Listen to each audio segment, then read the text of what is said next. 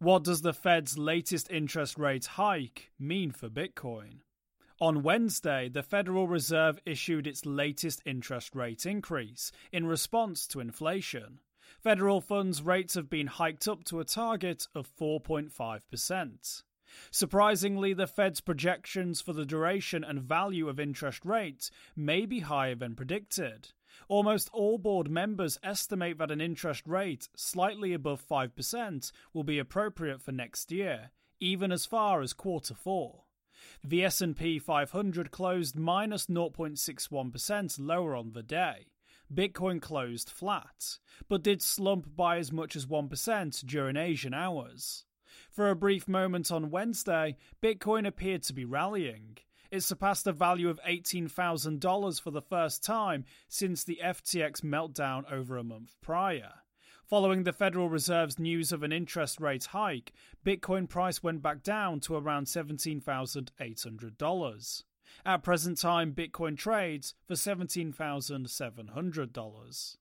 Powell himself has said that no one knows if a recession is in the cards, but at the same time the Fed has come out more hawkish than expected.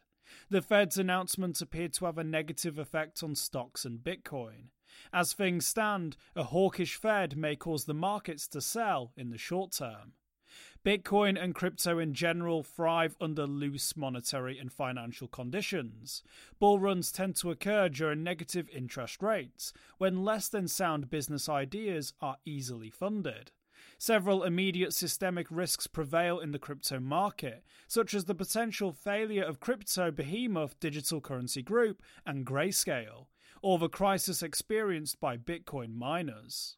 So, are prolonged and higher interest rates a new critical blow for Bitcoin and crypto? Fed believes in max pain for max gain. At a press conference on Wednesday, Chair of the Federal Reserve Jerome Powell laid out the Fed's philosophy behind its projections. The Fed isn't convinced that inflation is easing as expected, despite a lower than anticipated consumer price index reading this week. The Fed needs consistent lower inflation readings in order to ascertain that inflation is decreasing. Its inflation target is 2%, but the Fed is projecting an inflation rate higher than 3% for next year.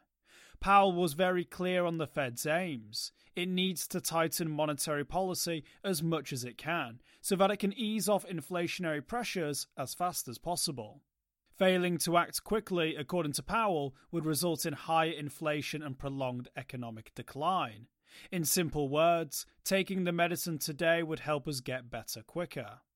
The Federal Reserve's next meeting is in February, by which time it's possible that inflation has eased enough to turn its outlook dovish. If inflation doesn't ease, we may stay in a higher interest rate environment for longer. So far, Ethereum is held very strongly in this bear market in contrast to many other tokens. Only the crypto industry has a long list of problems that need to be addressed, separate to other financial markets. We may very well see crypto markets continue to decline as we close off the year.